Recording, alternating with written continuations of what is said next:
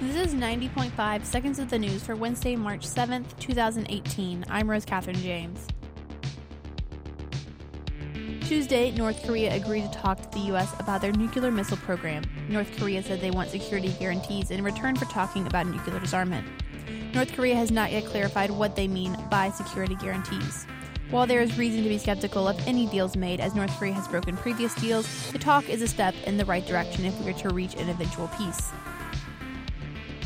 West Virginia's Governor Jim Justice signed legislation Tuesday authorizing a 5% pay raise with the state's 20,000 teachers that will return 275,000 public school students to class as early as Wednesday.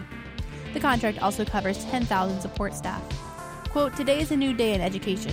No more looking back," said Justice at the signing ceremony for the deal that ended a 9-day strike.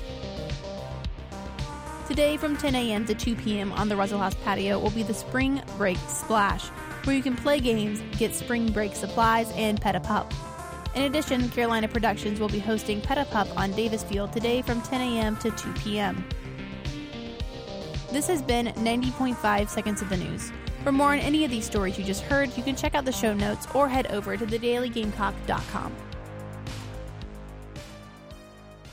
Also, one last thing, 90.5 Seconds of the News is on iTunes and SoundCloud. You can subscribe there or wherever you get your podcasts.